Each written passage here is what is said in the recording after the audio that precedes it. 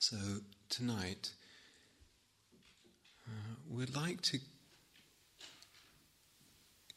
kind of offer a conceptual framework a little bit to explore the way mindfulness works in the path and what we mean by this word mindfulness and how it kind of, I guess, functions to free us from suffering.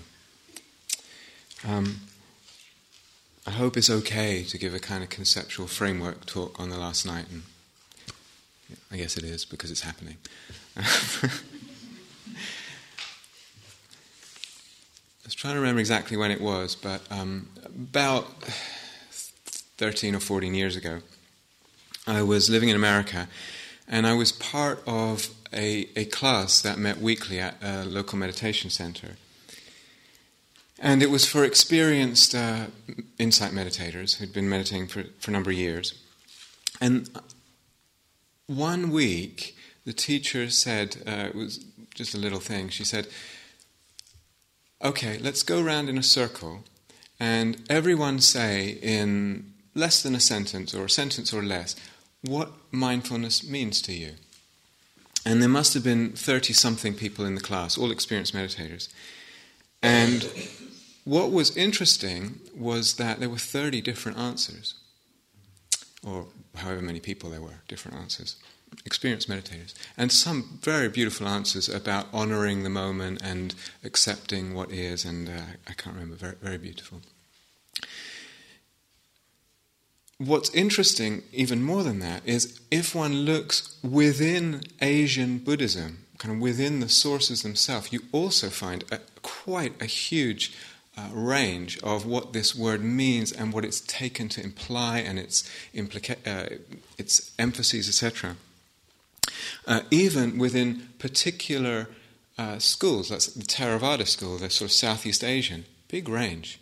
Even within strands of that Theravadan tradition, like the Thai forest school, still a big range. So to me this is very interesting, these different interpretations of the word mindfulness and what it means and what it does. And we say, okay, it's a wide and it's a rich word, and that's true. So we have to ask ourselves, am I narrowing it down? In my view, when I practice, am I narrowing down the meaning of the word mindfulness for myself?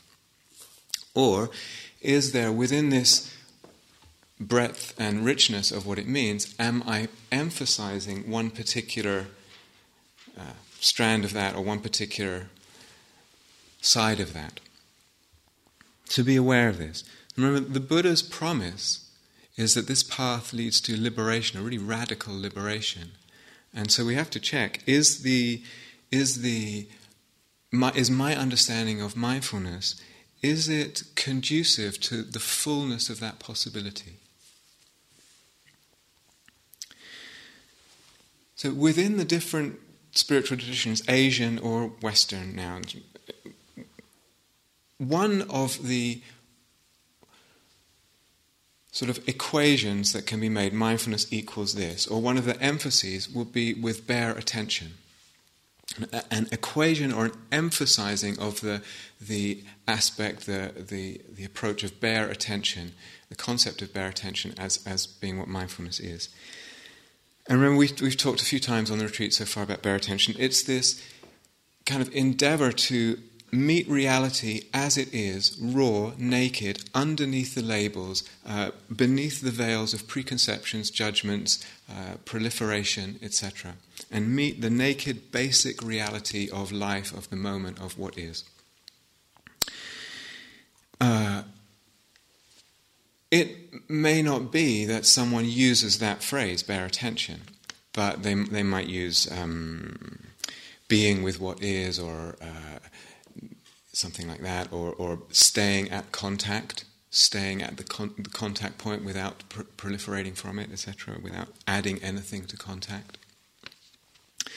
So that's one particular sort of strand that gets emphasized. Another is acceptance, mindfulness as acceptance, or emphasizing that particular aspect. Now, it's true, it's very true, to a degree, that both bare attention and acceptance bring with them a letting go. They bring with them a letting go. They bring with them a simplicity. They lead to simplicity, to a kind of unentangling,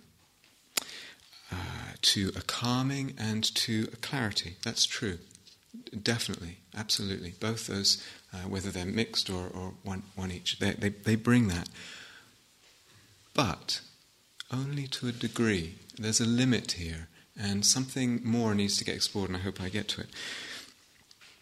The notion of being with, the notion of simple presence with, can be, so to speak, very romantic for us. It can have a romantic appeal. I'm being with what is. I'm being with life. I'm being with everything. I'm simply present. It has a pull on the heartstrings. Unfortunately, beautiful as that is, things are not quite so simple, unfortunately. And that equation or that emphasis may hide or mask certain assumptions about the very nature of experience, the very nature of things and of reality. And those assumptions will block the path to a deeper liberation, will block the path, will kind of limit the degree of suffering that can be let go of. And it's interesting, in Pali, remember the suttas come from this Pali language, in about a shelf load of discourses of the Buddha, there's not one instance of him using the word bare attention. It doesn't. There's no word in Pali in the discourses for bare attention. And it turns out that if we really investigate, what is this thing that I'm feeling like is a bare attention? Well, it seems so simple, but when I look at it, I realize that the actual act of attention, it seems so simple. I'm listening, I'm seeing, whatever it is. It seems so simple. Actually, it's anything but bare. It's anything but bare. It's actually being shaped, attention is being shaped by views and by delusions. And these, when they're there, they increase suffering, or at least perpetuate suffering. So, attention is being coloured, shaped, distorted, you could say. That's not quite, that gives a different message. In terms of its what, its how, and its why.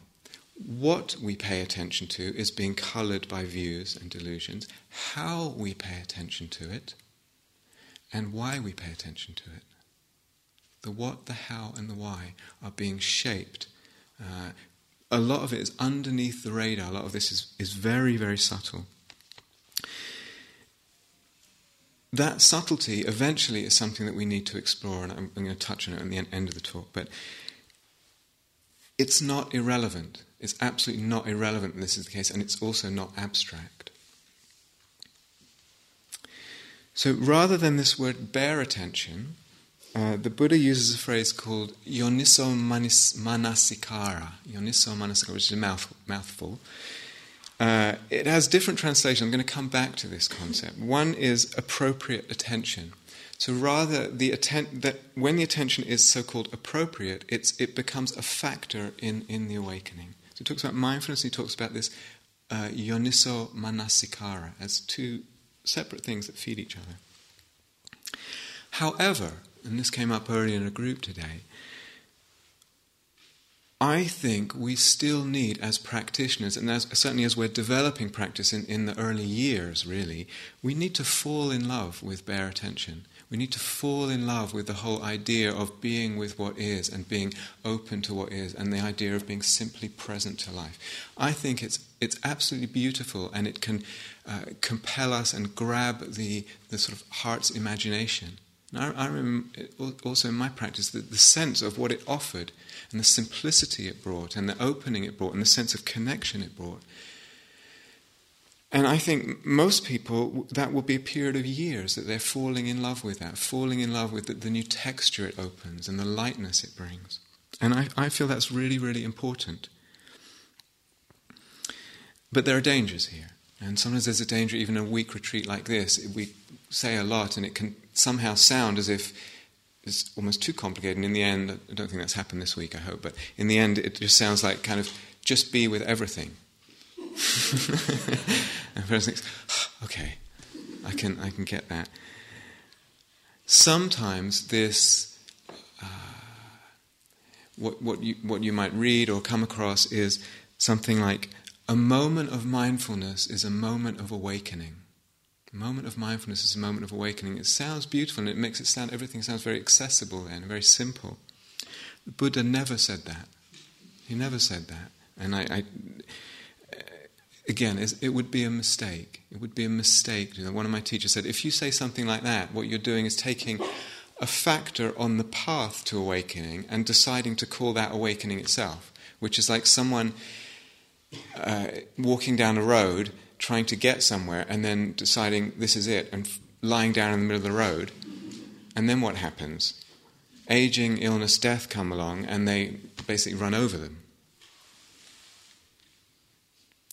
So, the deeper reasons mindfulness is important, is really central as a factor, is not because it's putting us in touch with reality, so to speak. It's not because it's connecting us to life, although it is, and that's beautiful. It's not because it puts us in touch with the bare actuality of things. It's not that it enables us to live fully. Those are not actually the more important reasons why mindfulness is so central. And actually, it turns out that all of those notions, in touch with reality, connecting to life, being with the bare actuality of things, living fully, they all actually involve a kind of, you could say they're based on a kind of fundamental delusion about the nature of reality. Rather, mindfulness is in the service of the whole of the path, and the path involves a lot of different factors.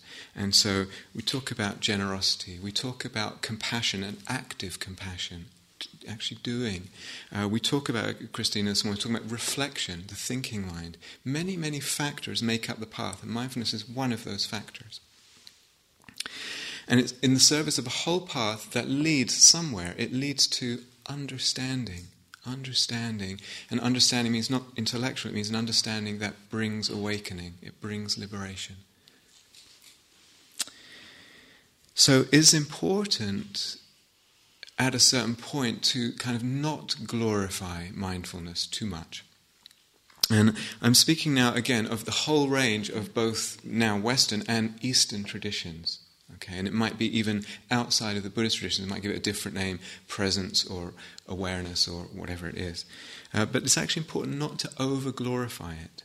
So the Buddha talks about an eightfold path, and right view, right intention, right action, right livelihood, right speech, right effort, we talked about the other day, right mindfulness, right concentration. Eightfold path, other factors too. But sometimes he makes that eightfold path, he says, it spirals around on itself.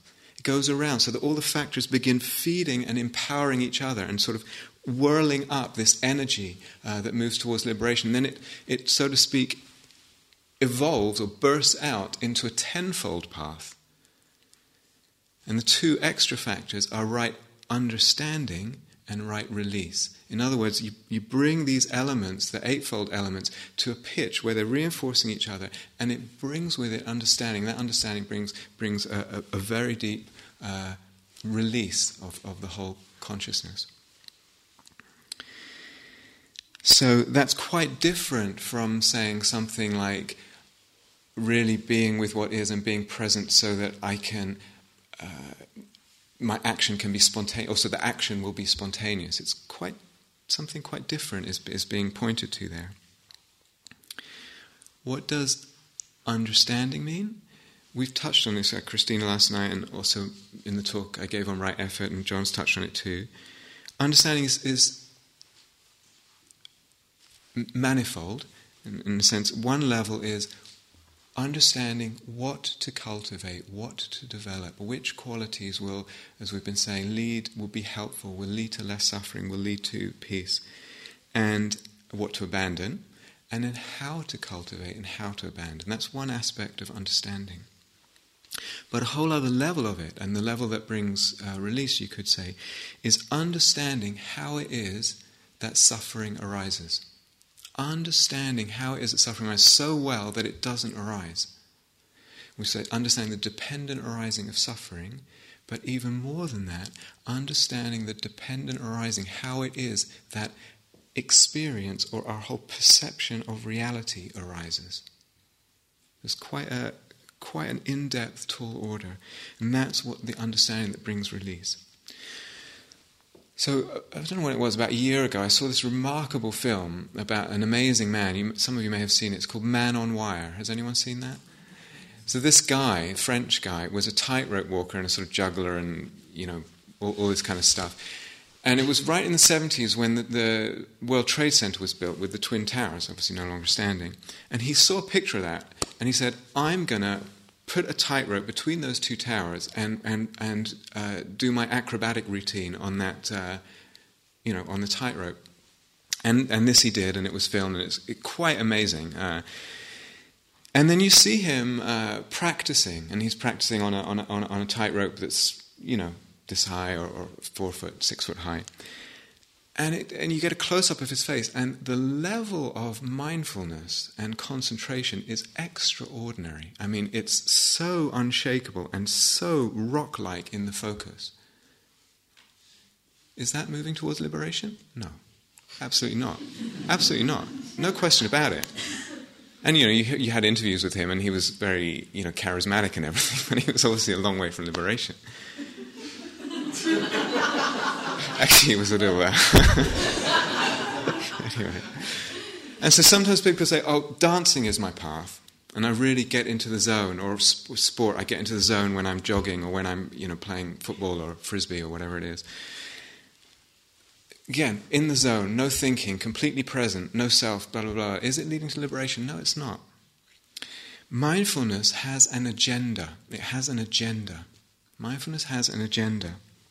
What's the agenda? The cultivation that we've been talking about, the agenda is to cultivate what's helpful and also to bring insight. And the insight brings liberation. When we talk about liberation, we can mean, very deep sort of classical stages of realization, a whole nature of reality changes. We can also talk about liberating this suffering that's happening right now. So in both those senses. Being mindful does bring with it kind of organically a certain, as I said before, a certain collectedness of mind, certain settling, a certain letting go to a degree of the complication and the entanglement, a certain energy, it brings lightness. All of these are conducive to well-being. That's part of what we want. We want to gather that sense of well-being slowly in the path. That's a resource. But it's also, in a way, mindfulness, for instance, is involved in metta-practice. We do the metta-practice and you think, this is not mindfulness practice. It is. I'm paying attention. I'm bringing mindfulness there. I'm learning what works. And to learn any skills, I think I said the other night, takes mindfulness. To learn anything takes mindfulness.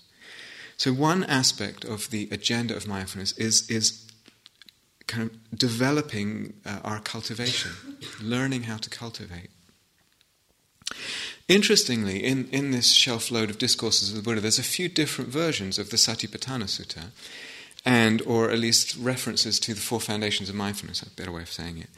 And some of them, what they go through the 4 foundations of mindfulness and they go, and this leads to this deep state of concentration. It's actually seen as a cultivation on the way to a state of concentration. That's not the versions we usually hear, but that's there. So, and if we take the version that we usually get, which is the Satipatthana Sutta, and we talked the other morning about the first foundation, body, if you look at all the different practices that the Buddha's kind of offering there, he's clearly offering a sense of using mindfulness of the body to develop a resource of calm and pleasure in the body. That's definitely there in the sutta in terms of the way he's approaching the breathing. So that's one whole part of the agenda of mindfulness. But also, learning to see, let's stay with the body, learning to see the body in terms that bring a letting go in relationship to the body. And as I said, when I gave the body instructions, usually we don't let go much in relation to the body. There's a lot of suffering there. But what we're doing, if you follow the instructions in the sutta, is learning to see in terms that bring a letting go. So it's a way of looking that's being honed, that's being practiced. Learning to see that in a way that brings letting go in relationship to the body, but also learning to use the body as a kind of frame of reference for letting go generally or in the mind. So that's there too, and that's the function of mindfulness in the way of bringing insight and so liberation. So what's happening in these four foundations of mindfulness in Satipatthana Sutta? One of the things, actually a lot's happening, it's quite dense in a way. One of the things that's happening is the Buddha is kind of delineating categories to sort of, again, it doesn't sound very sort of glamorous, but ways of categorizing our experience. So this is body and this is Vedana, in a way that we wouldn't usually do. We wouldn't usually categorize, for example, Vedana, pleasant, unpleasant, neutral. So learning to categorize experience in a certain way, and also learning ways of looking at experience. So certain categories of looking and certain ways of looking at experience. And that is much, much more than saying just be with experience alertly. Be with all experience as alertly as possible. It's much more. It's something much more kind of subtle and skillful going on there. So for example, in the mindfulness of the body section, one of the actually it's quite a long piece of it, is imagine that you are, that you're in a cremation ground or a cemetery, and in those days the bodies were left out to sort of rot in the open or be burned. Either go to a place like that or imagine as if you're seeing a corpse. So again, this as if is an imagination. It's away from a being with what is. It's actually using the imagination for the sake of letting go in relationship to the body, for the sake of transforming the relationship with the body. And imagining a corpse or seeing a corpse, seeing a skeleton, on here, and not depressing. Doesn't have to be depressing. Can actually bring freedom with it. And if one has the courage to dwell with that practice, it actually brings a lot of joy, a lot of freedom, a lot of compassion. So that's a way of looking, a way of considering the body. Or he talks about considering the impermanence, considering things from the lens of impermanence. Or as we talked about, seeing the body as the body, seeing it not in terms of self. These are ways of looking.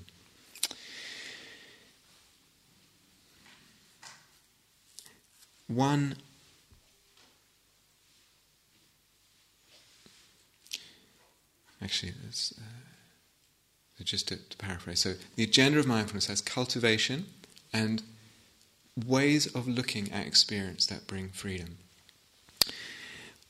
Through looking in terms of certain categories that we otherwise wouldn't look in terms of, and certain ways of looking. The word sati, translated as mindfulness sati, is related to the word sarati. Sarati means remembering, to remember. And the implication from this is holding something in mind, keeping something in mind. So that's one of the sort of strands of what mindfulness means, to hold something in mind, to keep it in mind. What am I keeping in mind? These categories of experience. This way I'm framing experience and these ways of looking at experience. So satipatthana, patthana can mean station, or stationing. It's from the Sanskrit root sta, and sta can mean stand, so foundation, the usual translation. But sta can also mean stay or remain or stop. Stay or remain or stop. And the implication is stationing one's mindfulness in one of these categories, in one of these ways of looking. Stationing and keeping it there. So for example, stationing it on Vedana and looking at Vedana in a certain way and just honing in on that and honing in on that and honing in on that. And the Buddha says when we do this, then the fever subsides. He says, a lovely phrase, the fever subsides. So, mindfulness has an agenda. Part of that agenda is bringing insight which brings liberation, meaning less suffering. Part of that is the way that the Eightfold Path, the mindfulness kind of spirals around, on all the factors spiral around, so that mindfulness, being the seventh factor of the Eightfold Path, then moves into the other factors, comes back round to the first factor, which is right view. and informs the view we have of things. So the agenda of mindfulness is wrapped up with view, with how we are seeing things. So quite an important, I feel, practice point. When we're mindful, when there's something difficult going on, and when we're mindful, I'm bringing awareness to it. It might be a sadness, it might be an anger, it might be a pain in the body, it might be anything. Something difficult, and I'm bringing the mindfulness to it. A part of the mindfulness actually needs to be monitoring, to kind of be noticing if the mindfulness is helping, if the being with is helping. So I'm not just with the object, I'm also noticing, is this helping? Is the way I'm being with helping?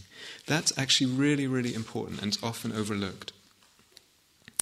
If, in my being with, the problem feels like it's getting more, the dukkha, the suffering, feels like it's increasing, then the way I'm with it is not helping. If it's just seeming to stay stuck, it's not helping. If, though, it seems like either the thing itself, the pain or the anger or the sadness, whatever, if it seems like it's getting a little bit less, or at least if it seems like, so to speak, the space around it is easing. Maybe the thing stays the same, but the space around it is easing. Or sometimes it just feels like it feels good to connect with it. Difficult as it is, it feels good to connect with it, this sadness, this grief, whatever it is. It feels good.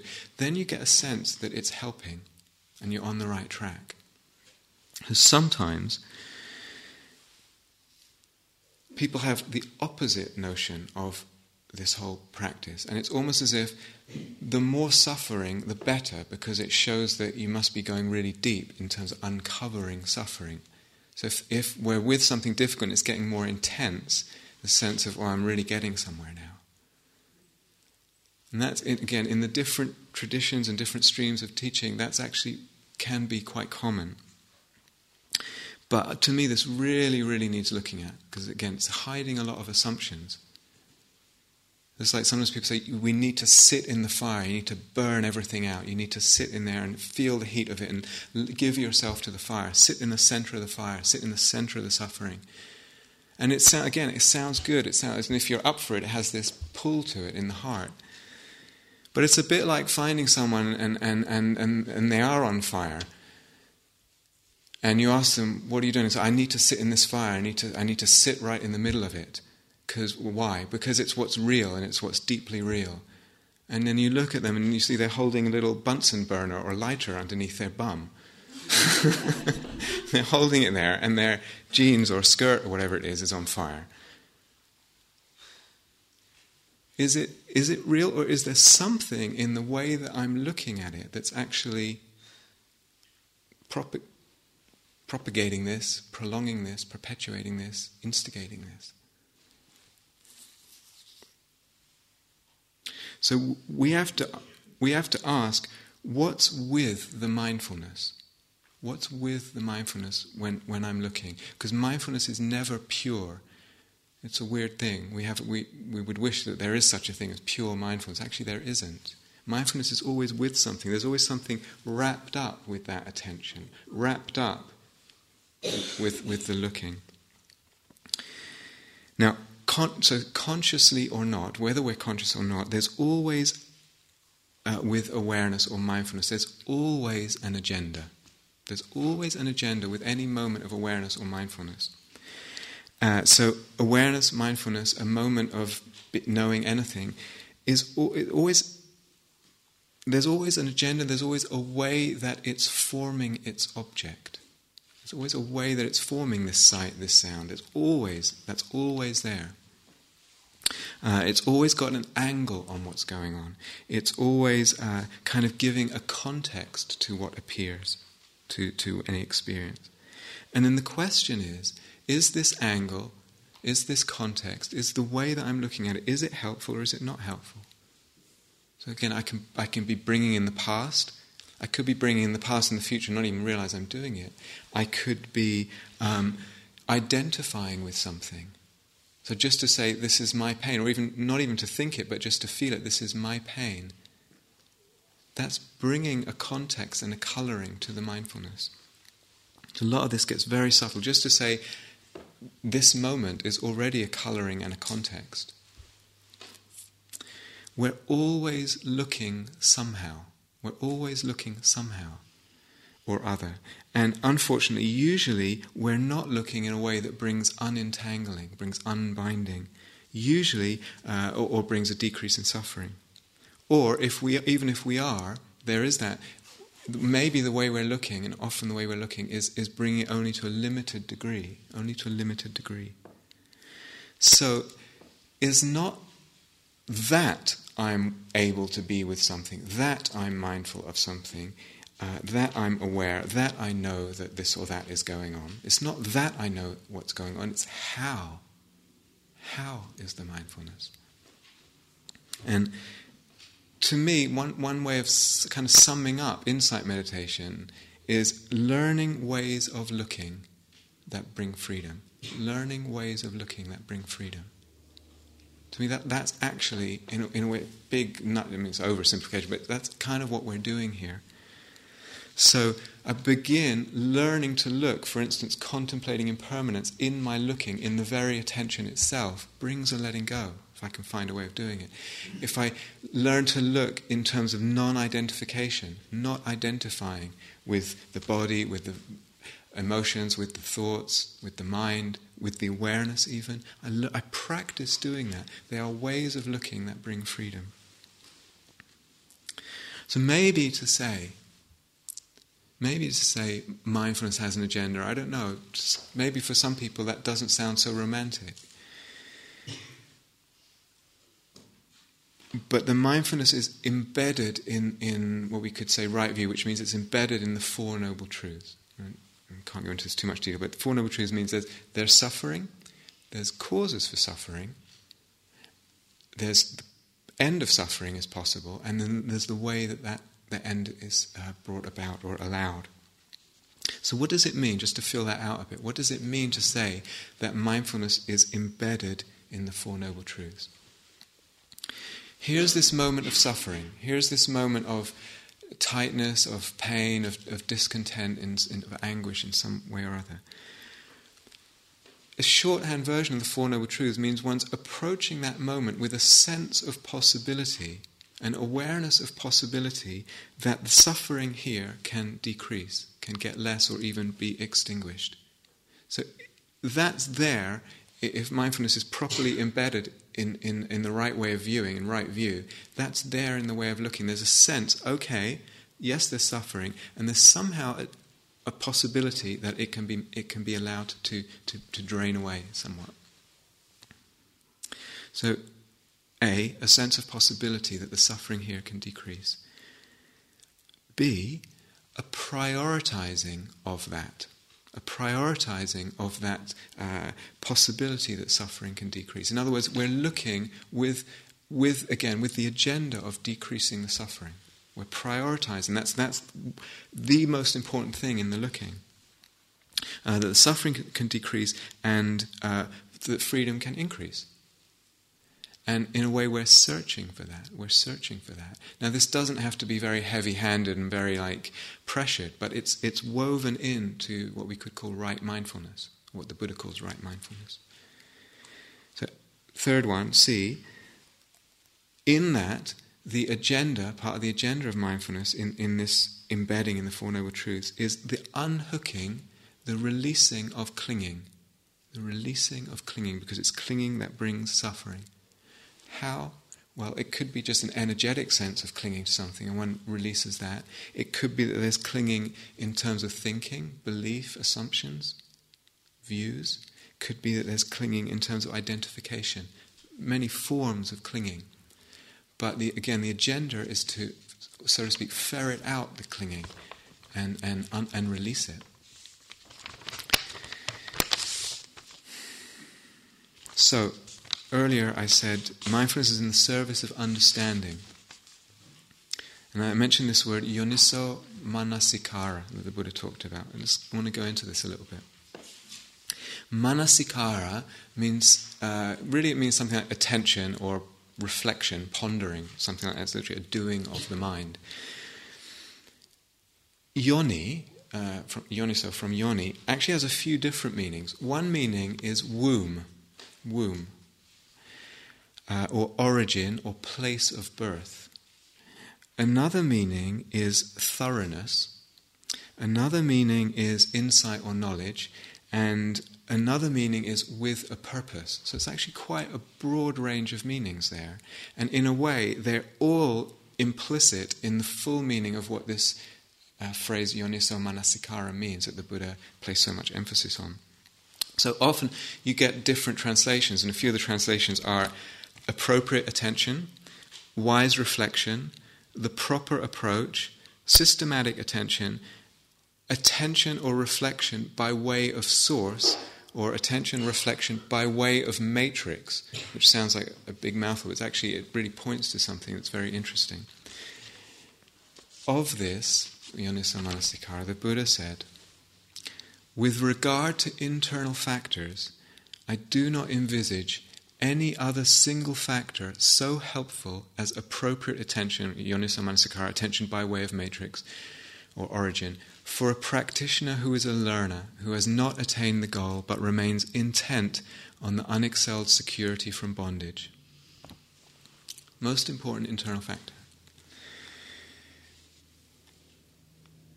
Inappropriate attention, let's turn this around. Inappropriate attention is not viewing experience in terms of those Four Noble Truths, actually viewing it up, which is the habitual human way, the sort of conditioned way of looking at experience. So when we say looking in terms of Four Noble Truths, that's right view. That doesn't mean a kind of intellectual knowledge about the Four Noble Truths. Oh yes, I know the Four Noble Truths are this. It's more like looking in terms of, as I explained before, it's a way of looking itself. Seeing in terms of suffering and the release of suffering and that possibility, and prioritizing that possibility and finding it in the looking. So it's what we're looking for in the moment. It's what we're looking for. And that way of looking is compassionate and wise and healing. It's compassionate and wise and healing. So we're focused, in a way, on suffering and its conditions, but we're also focused, going back to something we said earlier, and we've said many times on this retreat, on the cultivating of what brings happiness, what brings peace, what brings well-being. Now, as I said, craving and clinging are implicated in suffering. Where there's suffering, there's craving and clinging.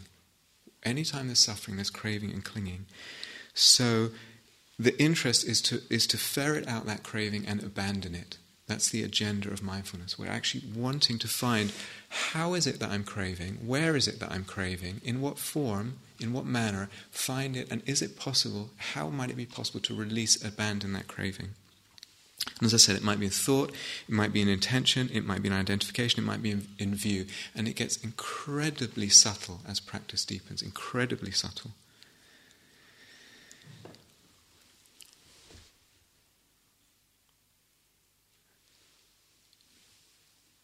Let's jump a whole level now, okay? And jump a whole other level.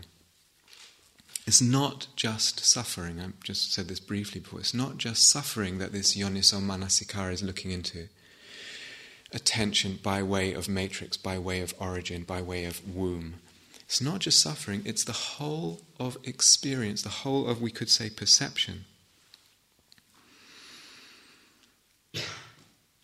So, getting interested in suffering, what I find is a lot of it is being held in place. A lot of my suffering in life is being held in place by views, by ways of looking, by beliefs, by assumptions. A big portion of it is being held in place by that. And as I said, one learns to practice different views, different ways of looking. So impermanence or not self or disidentifying in the way of looking. And there are lenses through which we look at experience. One looks at experience, learns to look at experience this way. It's a practice, really is a practice. So we develop this slowly over time, gradually. And what that does is it drains the craving out of experience. When I look at my body, when I feel my body sensations, my Vedana, my emotions, my thoughts, through the lens of non-identification, I practice that, the craving automatically goes out. And the craving goes out and the suffering goes out. So I'm comprehending suffering, and through that understanding, that comprehension, I'm abandoning it. However, as I said, it goes even deeper than this, even to a whole other level in terms of experience. You could try to stay at contact. And so there's a sight, and I'm aware there's proliferation or reactivity or this, or I could try and stay at contact. Sight, sound, body, whatever it is. Try and stay at contact. With as little as possible proliferation, as little as possible sort of being pulled by the reaction, say, to Vedana, unpleasant, pleasant, neutral, that Christina spoke about one morning. And with as little as possible, kind of leaving my history out of it. I don't need to drag my mother and my upbringing and my whatever it is. I don't need to use the word again. I can do as much of that as possible. I can try to stay with contact. And I can practice that. And at first, for quite a while probably, it will seem like I can do that. It will seem like I'm able to do that, kind of stay with contact. What happens with that is we realize, we've been putting all this veil of complication and preconception and everything over experience. It's almost as if experience becomes more vivid, more bright, more real. Beautiful, beautiful. The veils are removed. This moment becomes more bright, more vivid, more real. But then, if I keep trying to do that, it reveals itself as not being so simple. I will actually notice, if I'm pursuing this, if I'm trying to stay with what is, so to speak, trying to stay with contact, I will actually see that despite having felt like I could find it, I actually cannot find it. I cannot find it. I cannot find a basic contact with the world. I cannot find a basic what is, or a basic sound, or a basic sight. Seems like I can at first. If I go into it more deeply, I will not be able to find that. I will not be able to find a basic reality. I will not be able to find a moment. I look for the moment. Where is it? I can't find it. You cannot find the moment. You cannot find a basic reality. If I've been practicing in a way, as they framed, the mindfulness framed in terms of the Four Noble Truths, and moving in a way of finding the craving and letting go, and just letting go. And I'm developing that over time, gradually. I'm developing my ability, my skill, my art of letting go. The whole thing just gets more and more subtle over time, not linearly, more and more subtle. So I'm able to let go at more and more subtle levels, What I find if I follow that instead of a basic reality, a basic moment, this moment in its vividness and its isness, in its what isness, presenting itself and being clear, I find the exact opposite, that the moment, the experience, the so-called basic reality begins to actually dissolve and fade.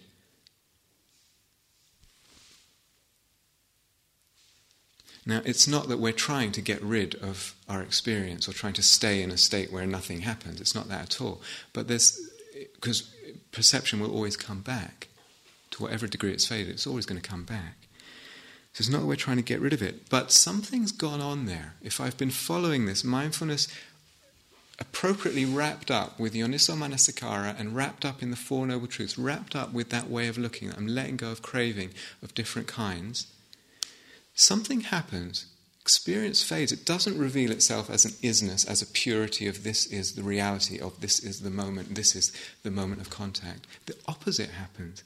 And it's so easy to overlook the significance of that. So easy. And we could say it fades because things are impermanent, but it's actually not fading because it's impermanent. It's fading for a deeper reason. So I heard the other day, I don't know if it's true, this person, I heard that Aristotle apparently defined intelligence as the ability to see connections. That sounds pretty good. Ability to see connections. This, I think, is actually really crucial in our Dharma exploration, and when we use this word investigation, that's really where it ends up going, the ability to see connections. And that seeing, ability to see connections, is a skill, is an ability that we can develop. So if I make a change in something, in some element of my inner experience, in the way that I'm looking at something, and I keep noticing when I make that change in the way I'm looking, this changes too. And every time I make this change in looking, this changes. Well, a conclusion's to be drawn there. It implies something. It implies, in relation to what we've just been talking about, that the very way of looking, the very ways of looking themselves, build the reality. They build our reality. It's not just that they colour a reality that kind of exists independently. They actually build our reality. More than they shape it a little bit, more than they just colour it, they actually build it. As I said, some of this is extremely subtle when you get into the real sort of depth and subtlety of this. But it's a continuum of insight. It's the same question. I'm just following the same question of the Four Noble Truths, more and more subtle. Same, right from sort of, early practice all the way through. There's nothing different is happening in a way. So the Buddha said, perceptions are fabricated. Perceptions are fabricated. It's relatively easy to see that when you've just been through a big papancha storm and you've just made this whole big story about some scenario, and you've coloured the whole world a certain way, and everyone's, you've come into Gaia House and it's actually a cult full of zombies walking around slowly or whatever, and then afterwards you calm down a little bit more, and it's fine. You realise, I was colouring the perception a certain way. That's relatively easy to see. But actually what the Buddha's saying is all perception is fabricated. So sometimes people say, do you want your reality with or without additives? It's a nice thought, but again it goes back to this thing, it assumes that there's a way that the mind can know there is a reality without additives. There's no such thing as a pure mindfulness. So why is it that even when a person kind of reaches that, following this theme, same theme, Four Noble Truths, yoniso, manasikara, wrapped up with the mindfulness, following that, may even reach this kind of happens to them in practice, they begin to sense it and they often overlook it, or they don't see its significance. Very common it's overlooked. Why? Is because delusion, which is the fundamental problem in all of this, the Buddha says avidya, delusion. Delusion is a belief, a very deep-rooted belief in the kind of independent, fundamental reality of things, that things have an independent existence. This is a table, this is a talk, this is a me, this is a you, this is a moment, this is a whatever. That sense of the not an intellectual, ingrained belief in the independent reality of things, that's what the Buddha calls delusion. And that is the fundamental problem. Sometimes we can say, yes, I see that things arise dependent on conditions. I see that there were conditions that in the past gave rise to this. But still, in the moment, it's what it is. It's what it is. Hasn't quite gone deep enough. It's what it is right now. Hasn't quite got deep enough. When that avidya is there, when that belief in the sort of independent reality of things is there, perception will continuously be manufactured, fabricated in a way, shaped in a way that we're perceiving inner and outer, self and world, self and other, events, both inner events and outer events, and processes in time. It will continually fabricate perceptions that way. When that belief is there, the belief itself will continue spin those kind of perceptions, and then become unquestioned. That's the world that we live in. 6 billion people agree on it. Unless we learn not to support, with practice, to not support those perceptions with views, with the views that support them, and see through that process, through taking away the supports in the view, that they're built, that they're fabricated. So if my mindfulness is just a passive watching, I'm just watching, just not interfering, just watching, it may not be that I understand or that I get to shake up and remove all the supports that are holding the seeming reality in place, unless I actually start tinkering with it a little bit and pulling away the supports. Like a house of cards, I pull away this card, I pull away this card, and I see what happens. So passive mindfulness, just watching, it's beautiful, but it may not reveal that totality of the depth of the insight. And the Buddha said, what do I need to do to gain full awakening? He said, you have to contemplate in such a way, for example, with relationship to Vedana. Let's talk about Vedana again. You have to know, such is Vedana. This is Vedana. Such is its origination, and such is its disappearance. So that oftentimes that you can hear that and think it means, he's pointing to impermanence. Such is its origination, such is its disappearance. It's not, again, that it disappears. It's how it appears and how it disappears. It's this dependent arising, dependent on the mind fabricating it, the way of looking. There's something at a whole different level. So I can approach this a few different ways.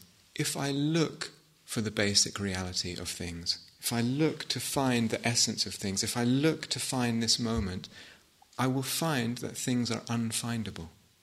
I will find that things are unfindable. Or I can be taking away these supports I was talking about, taking away the craving, taking away the identification, unbuilding, so to speak. And I will see the fabricated nature of any and all so-called reality. Any and all so-called reality. I will see that it's fabricated. Another way of going about it is actually seeing that the way things seem to exist, as if they had an independent existence, inner or outer things, that's actually a logical impossibility. And I'm not going to go into it, but again, Christine was talking this morning about using the reflective mind very well, that we're not trying to not think in this practice.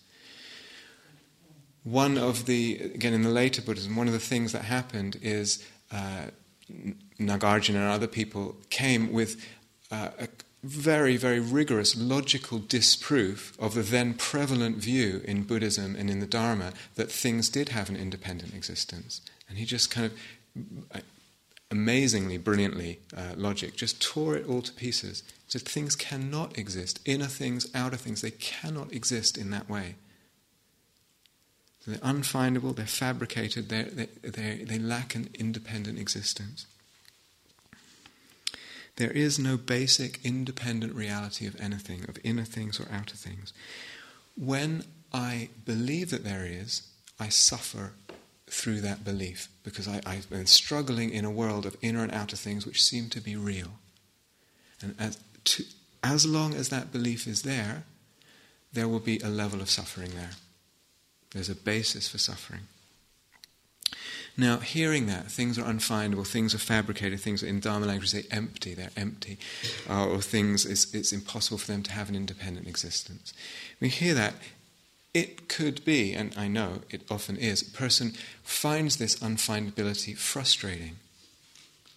Or it reeks of nihilism. It reeks of saying nothing exists, it's all an illusion. Or it's frightening, or all of these. It's frightening. The whole notion is, well, hold on. Or it's confusing, and we're left in a kind of perplexity. Or it's disappointing. One feels like, where does that leave everything?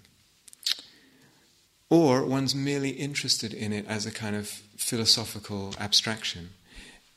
It may pass through those stages. It may be frightening at first, it may be frustrating at first, it may be confusing at first, it may feel a little bit nihilistic at first, it may be disappointing. But that's not the point of this, that's absolutely not the point of it. Absolutely not. And it's that none of those places are arrival points at all. And it might have to move through them to bring the deepest freedom that the Buddha was talking about. The deepest level of freedom and all the compassion and the beauty that flows out of that. So the other day I was in Totnes and got into a conversation with someone, just a brief conversation, and they asked what I did, and I said, I teach meditation, and da-da-da. And actually, they'd done an MBCT course, but now they were into this thing, I don't know if you've heard of it, it's I don't know what it's called, it's like you put these headphones on and they send certain signals to the brain, and the mind ends up in a really quite calm state, etc. And she said, do you want to try it? And it sounds nice and everything. It's not enough. It wouldn't be enough. Because it doesn't involve all this. There's no way that it would involve all this. Calmness, not enough. Catharsis, not enough. I might feel I'm just releasing all this old stuff. Not enough. Being with, not enough. Acceptance, bare attention, not enough.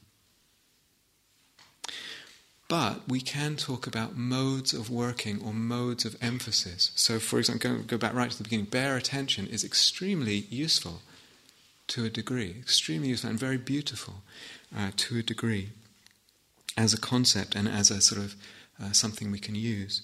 But it's not the ultimate reality, and it masks actually the ultimate reality of things. It actually is more corroborating, you could say, with a sort of root and fundamental delusion. And that was the very thing that the Buddha wanted to overturn.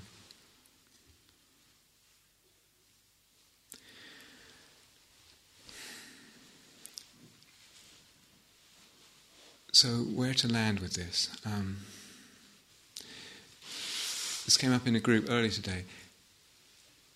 If, I said this already, but I want to repeat it. If one feels like one is falling in love with the simplicity of bare attention, the simplicity of acceptance, and the beauty that brings, stay there. No need to hurry on. No, one needs to let that go deep and learn that and let it transform the being. But just that there's other aspects too to this, and it might be for some people also that it's actually time to sort of shake things up a bit.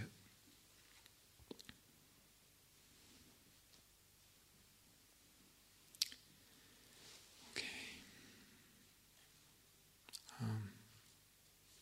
Okay. So let's sit for a little bit together.